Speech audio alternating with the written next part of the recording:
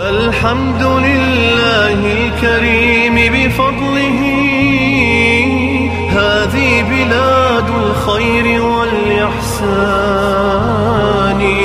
تحمي وتبني بالكتاب شبابها، فهو البناء الراسخ الأركان، لبناته من سنة نبوية، فالوقف والقرآن مجتمعان. يا أيها الذين آمنوا لا تتخذوا عدوي وعدوكم أولياء. عن عروة بن الزبير قال: لما أنزلت يا أيها الذين آمنوا لا تتخذوا عدوي وعدوكم أولياء في حاطب بن أبي بلتعة، كتب إلى كفار قريش كتابا ينصح لهم فيه، فأطلع الله نبيه عليه الصلاة والسلام على ذلك، فأرسل عليا والزبير فقال: اذهبا فإنكما ستجدان امرأة بمكان كذا وكذا، فأتيا بكتاب معها. فانطلقا حتى أدركاها، فقال: الكتاب الذي معك؟ قالت: ليس معي كتاب. فقال: والله لا ندع معك شيئا إلا فتشناه أو لتخرجينه. قالت: أولستم مسلمين؟ قال: بلى، ولكن النبي صلى الله عليه وسلم قد أخبرنا أن معك كتابا قد أيقنت أنفسنا أنه معك. فلما رأت جدهما أخرجت كتابا من بين قرونها، فذهبا به إلى النبي صلى الله عليه وسلم، فإذا فيه من حاطب بن أبي بلتعة إلى كفار قريش، فدعاه النبي صلى الله عليه وسلم فقال: أنت كتبت هذا الكتاب؟ قال: نعم. قال: ما حملك على ذلك؟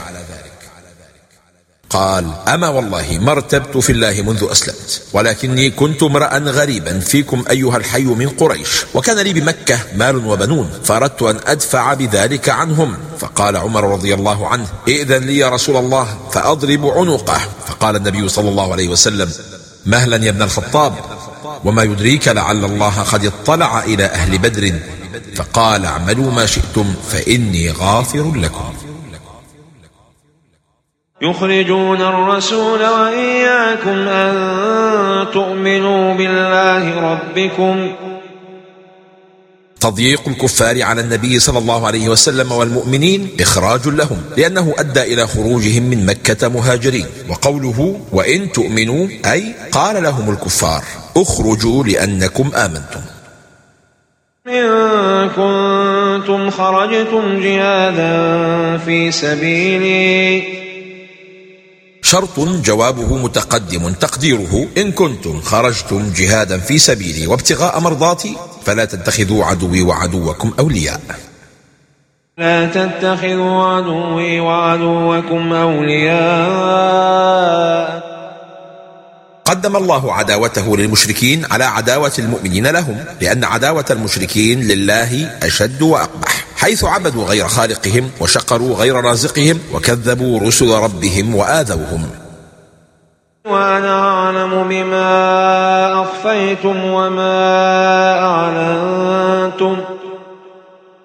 لما ذكر وما أعلنتم مع الاستغناء عنه بذكر الإخفاء؟ والجواب للإشارة إلى تساوي العلمين في علمه عز وجل، ولذا قدم بما أخفيتم. أخبروني، ما فائدة الإسرار والاختباء مع من لا يخفى عليه شيء في الأرض ولا في السماء؟ إن يثقفوكم يكونوا لكم أعداء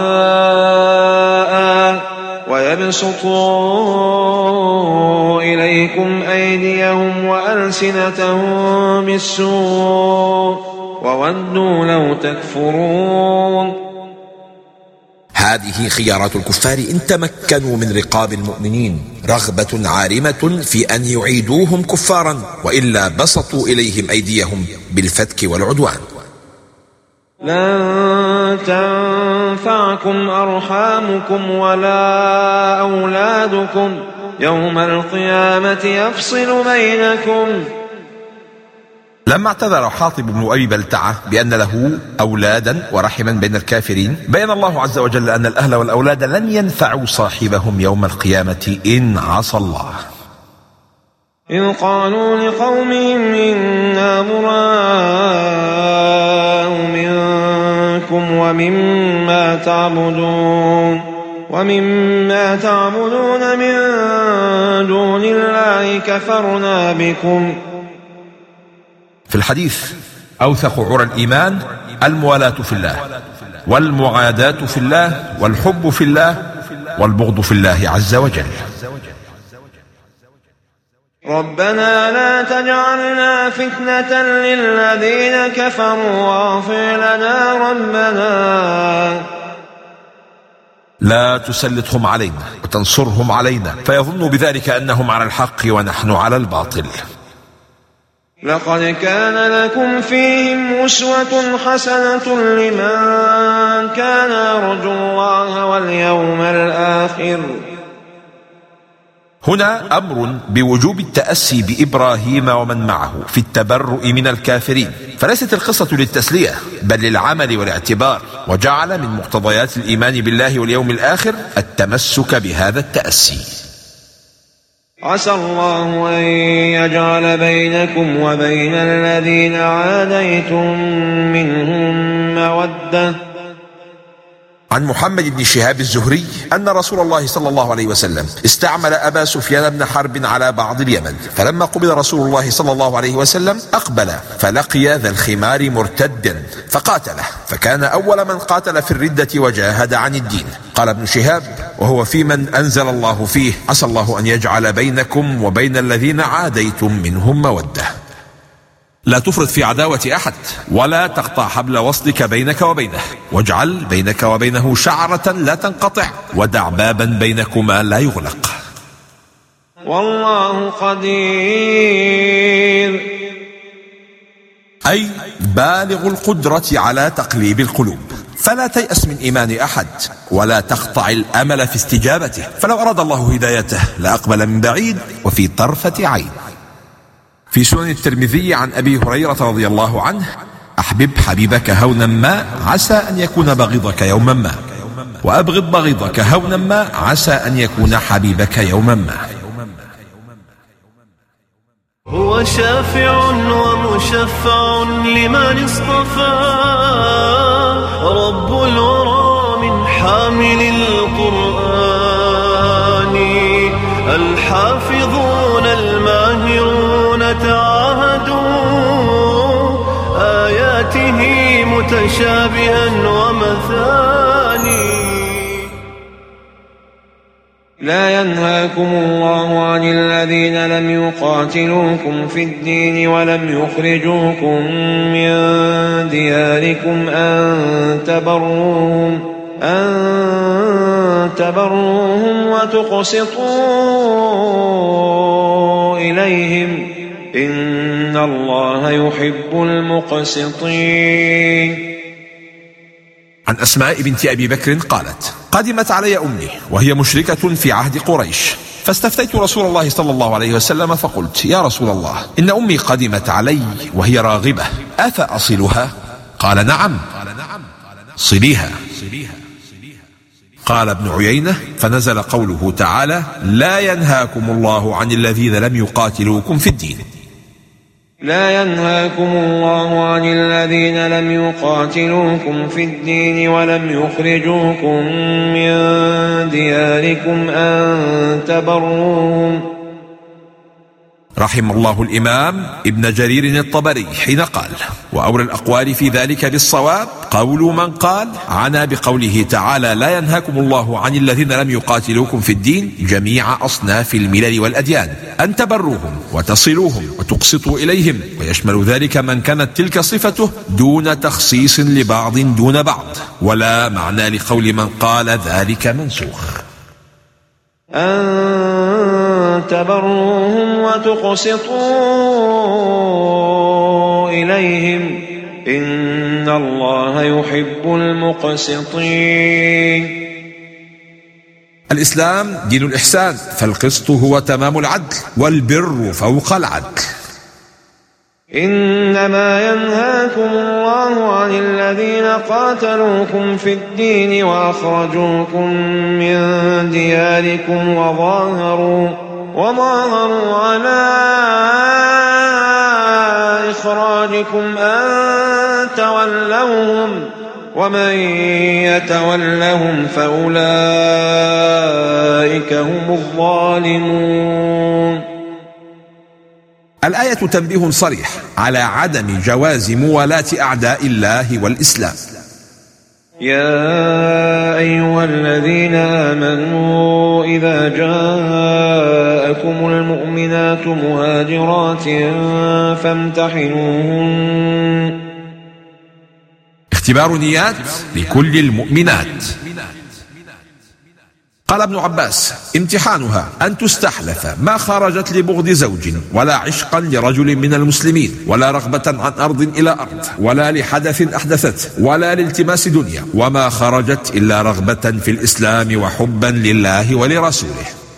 جاءت سبيعة بنت الحارث الأسلمية مسلمة بعد صلح الحديبية، فأقبل زوجها في طلبها وكان كافرا، فقال: يا محمد، رد علي امرأتي، فإنك قد شرطت أن ترد علينا من أتاك منا. فأنزل الله: يا أيها الذين آمنوا إذا جاءكم المؤمنات مهاجرات فامتحنوهن. فاستحلفها رسول الله صلى الله عليه وسلم على ذلك، فحلفت فلم يردها، وأعطى زوجها مهرها، وكان يرد من جاءه من الرجال ويحبس من جاءه من النساء بعد الامتحان، ويعطي أزواجهن مهورهن. وآتوهم ما أنفقوا إنها عدالة الإسلام. قال القرطبي: أمر الله تعالى إذا أمسكت المرأة المسلمة أن يرد على زوجها ما أنفق، وذلك من الوفاء بالعهد، لأنه لما منع من أهله بحرمة الإسلام أمر برد المال إليه حتى لا يقع عليهم خسران من الوجهين، الزوجة والمال. ولا تمسكوا بعصم الكوافر. الكوافر جمع الكافرة، فنهى الله المؤمنين عن المقام على نكاح المشركات، فمن كانت له امرأة كافرة بمكة فقد انقطعت عصمة الزوجية بينهما. قال الزهري: فلما نزلت هذه الآية طلق عمر بن الخطاب امرأتين كانتا له بمكة مشركتين.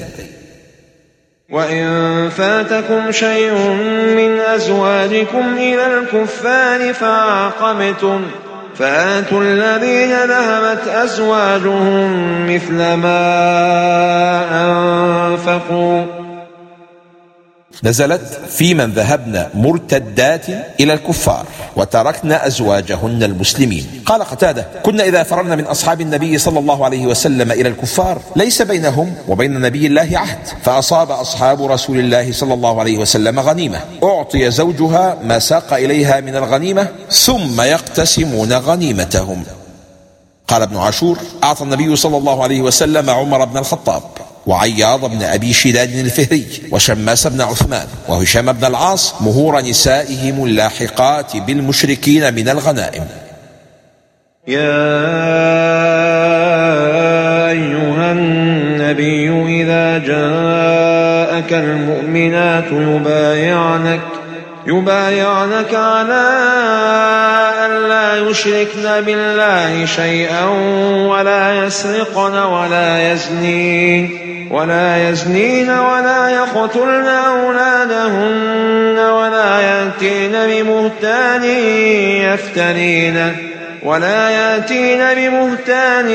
يفترينه بين أيديهن وأرجلهن ولا يعصينك في معروف فبايعهن. في صحيح مسلم عن عائشة قالت: كانت المؤمنات إذا هاجرن إلى رسول الله صلى الله عليه وسلم يمتحن بهذه الآية، وكان رسول الله صلى الله عليه وسلم إذا أقررن بذلك من قولهن قال لهن رسول الله صلى الله عليه وسلم: انطلقنا فقد بايعتكن. ولا يعصينك في معروف فبايعهن. قال ابن تيمية: ومعصيته لا تكون إلا في معروف، فإنه لا يأمر بمنكر، لكن هذا كما قيل فيه دلالة على أن طاعة أولي الأمر إنما تلزم في المعروف، كما ثبت في الصحيح عن النبي صلى الله عليه وسلم أنه قال: إنما الطاعة في المعروف. هذا من الأقوال الجامعة لكل ما أخبر به النبي صلى الله عليه وسلم وأمر به أو نهى عنه، ويشمل نهي النساء عن النياحة وشق الجيوب ولطم الخدود والخلوة بغير محرم وغير ذلك من المنكرات التي نهى عنها الإسلام.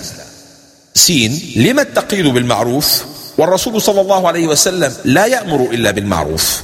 جيم للتنبيه على أنه لا يجوز طاعة أي مخلوق في معصية الخالق. يا أيها الذين آمنوا لا تتولوا قوما غضب الله عليهم. ينبغي بعد سماع هذه الآية أن تبني موالاتك ومعاداتك على أساس قرب الناس أو بعدهم عن غضب الله. أينما ذكر غضب الله في القرآن فيجب أن ينصرف الذهن أول ما ينصرف إلى اليهود كما في هذه الآية.